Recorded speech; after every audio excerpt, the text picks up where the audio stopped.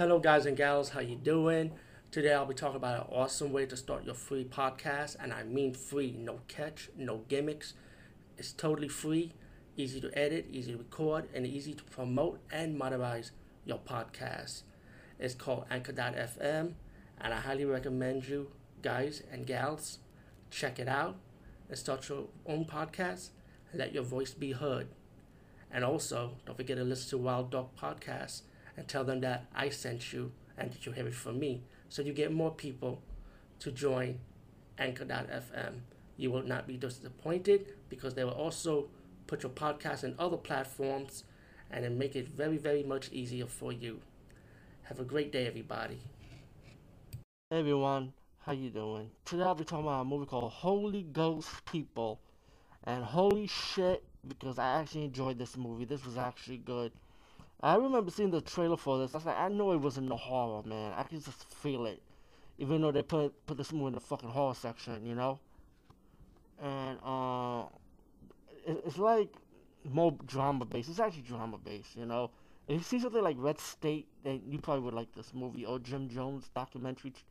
Or the Jim Jones movie. You know what I'm saying? It's like shit like that. And the movie's about this woman, right? She hired this guy to help her find her sister, you know, who happens to be in an Appalachian type of mountain with the Holy Ghost Church. You know those white boys, those from Appalachian that has a church and they have like they dance around the church with the snake. Yeah, you know what I'm talking about. Crazy motherfuckers, bro. Hey man, whatever. Once you get to this church, you know, you got this guy, the preacher, who have a snake named Satan. Yeah, he calls the snake Satan, you know. And you know, it's just like a typical town, you know, like a little small community. They believe in themselves, you know. You got two of the characters, which both of them have their own story. You know, you got the guy who she hired. He was an ex-marine, and you know he got his alcohol problems, and he got his issues too. Also, you got the woman who hires him to come to this town to help her find her sister. She even got a backstory also, which I cannot ruin because it's gonna take away the movie from you guys and gals. So I said to myself, watch this movie. I thought it was good for the drama part of it, and yeah, it's heavy drama, you know.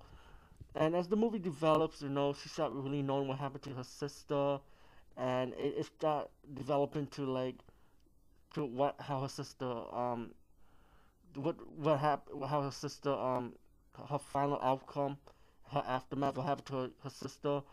It'll show you like flashback scenes of it, and you got the guy who's gonna stop the church members, and you know you got your little ending, which I thought the ending was really nice because it went well with the movie as the closing credit.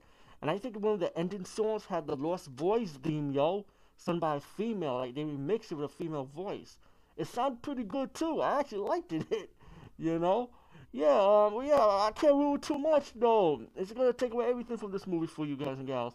But again, it's not really a horror. It's more drama based. Um, it's like a drama mystery. Yeah, I said check it out though. It's not bad as people might think it is. Holy Ghost people. Peace, guys. See you later.